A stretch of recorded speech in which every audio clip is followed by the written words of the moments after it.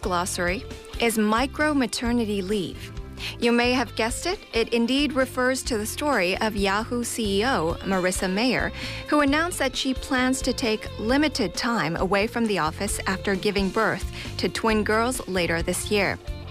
First of all, congratulations are in order for Mayer, but the tech company's leader has been at the center of discussion about working mothers ever since she was hired to turn around the struggling Yahoo in 2012.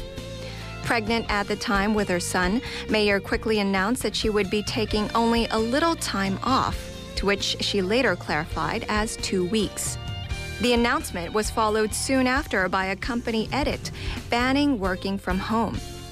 This week, Mayer revealed on her social media account that her son will soon have a set of sisters. She said, "Since my pregnancy has been healthy and uncomplicated, and since this is a unique time in Yahoo's transformation, I plan to approach the pregnancy and delivery as I did with my son 3 years ago, taking limited time away and working throughout." When she had her son in September 2012, she took 2 weeks of paid maternity leave, a fraction of what the company allows.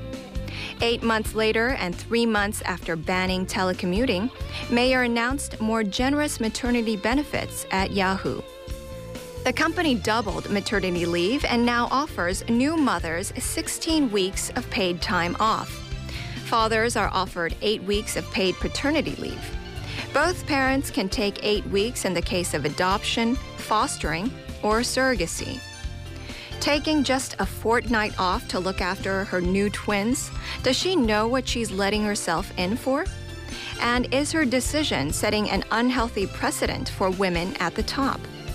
She has already received backlash from working mothers criticizing Mayer for setting a bad example.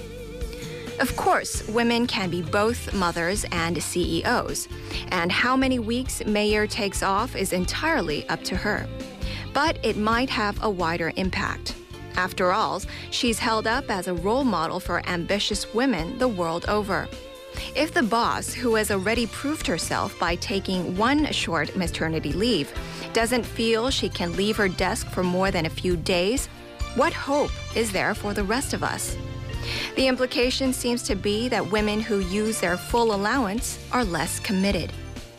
We're living in a new era of awareness about maternity discrimination, where pregnant women and new mothers are frequently seen as lacking by their male employers. Currently, the Korean law guarantees paid maternity leave of 90 days and parental leave of 1 year. But according to Statistics Korea, 20.7% of married women say they had to leave their jobs due to pregnancy, birth, and childcare as of last year, and they are left with a break in their career.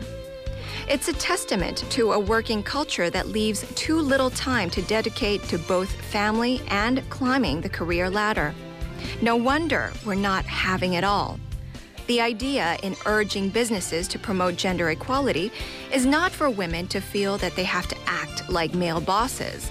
It's to change the workplace culture completely. But until high-profile male figures, especially in the tech world, take paternity leave, the cycle could be hard to break. So the attention is being put on none other than Mark Zuckerberg. There is speculation as to whether this other famous technology chief will take his company allowance of paternity leave. His recent announcement that his wife is expecting their first child was devoid of any details about time off. This has been Ju Yeon Cho for today's Glossary.